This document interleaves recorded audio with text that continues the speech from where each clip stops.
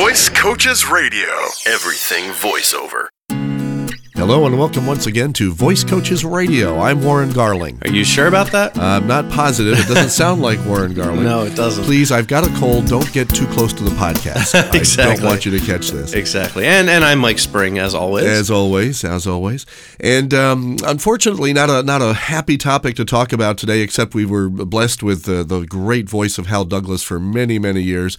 And we're going to do a little tribute today as Hal passed away just last week as we're recording this. Yeah, we actually, he passed away after we'd already recorded last week's podcast, so we couldn't do it then. But we wanted to, pay tribute to him. And, Warren, you said it's not a happy topic, but I like to think of it as sort of a celebration of somebody who was an icon in the voiceover industry and, just had an amazing career. And was still working at age 89, so there's hope for us, Exactly. He was, a true talent. So I like to think of this as more of a, like you said, a tribute, a celebration, rather than, mourning the loss. But what was great about Hal is he's one of those guys. I think you can put maybe with only maybe two other names that would go with Hal.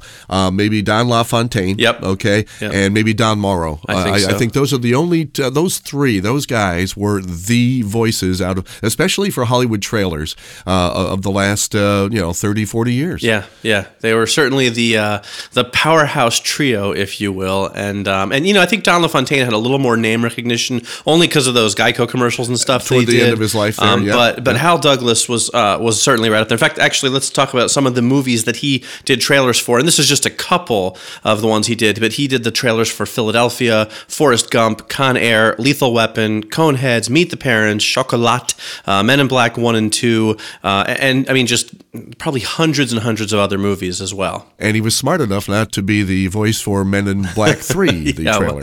Right, yeah. Good choice. Anyway, everyone has to start somewhere. I think we've done podcasts on that. I believe you're right, yep. And before Hal was a movie trailer legend, if you will, he actually trained as a pilot and served in the Navy during World War II.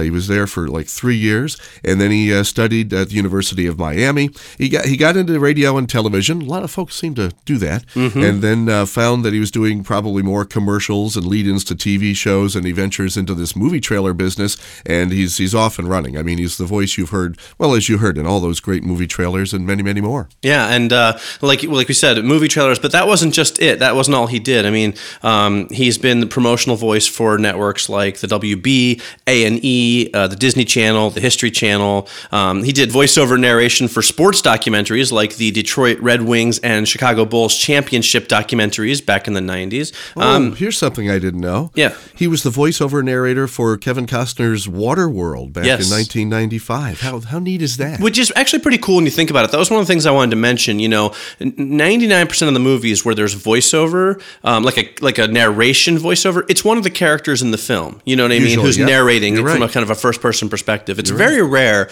to bring in somebody who isn't even in the film to serve as that sort of omniscient narrator. So that's pretty impressive to think that. And this was a movie that cost like $200 million to make. So, I mean, they weren't messing around, even though it wasn't a big hit. But they went for one of the best voices out there, and they brought in this, tried and true voiceover legend. And I think that's a pretty big accomplishment. Now, Mike and I obviously did not know Hal, and I'm sorry I never got a chance to meet this gentleman. But there's a quote that I do want to share. He sounds like he was just a nice guy. He says, "I'm not outstanding in any way. It's a craft that you learn, like making a good pair of shoes, and I just consider myself a good shoemaker." Yep. So I love that. I do too. It shows that he's humble, and also it goes to show one of the things that we've talked about on this show a million times is that you don't, break into voice acting. I mean, here's a guy who is a legend, and he says it right there. It's a craft that you learn, just like anything else. It's like going to school to be a doctor or an accountant or, becoming a plumber, anything like that. You learn the craft of voiceovers and you develop it and you turn it into a career. And if you're smart and lucky enough to have some success in this business, you'll learn, like Mike and I have, that you just can't take it seriously. I mean, come on. They're paying us to stand here and talk. Come on, just because I can read well and make it sound like I'm talking instead of reading, I get paid to do that. And what's great about Hal Douglas is that he knew where he was. He knew the kind of guy he was, and he was not afraid to make fun of himself, which leads us right into this clip we want to play. Absolutely. There is a great clip, and you can find it online if you want to watch it, but we're going to play it for you here. It's Hal doing sort of a send-up of voiceover acting and sort of his persona, his well-known voiceover persona, if you will. And we think it's really fun, and so we thought it'd be a nice little tribute to Hal to play it here for you. Whoa, feedback. All right, let's try this. This is the voiceover for a comedian movie trailer. Take one. In a world where laughter was king. No in a world, Jack. What do you mean, no in a world? It's not that kind of movie. Oh? Okay. In a land that... No in a land either. In a time... I don't think so. In a land before time. It's about a comedian, Jack.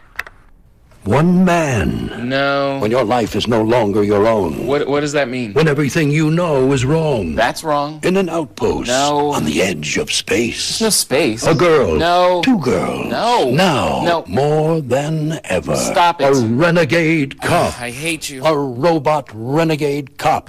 You're fired. You're fired. No, you're actually fired. I'm fired. Get out of the booth, Jack. No, I like it in here.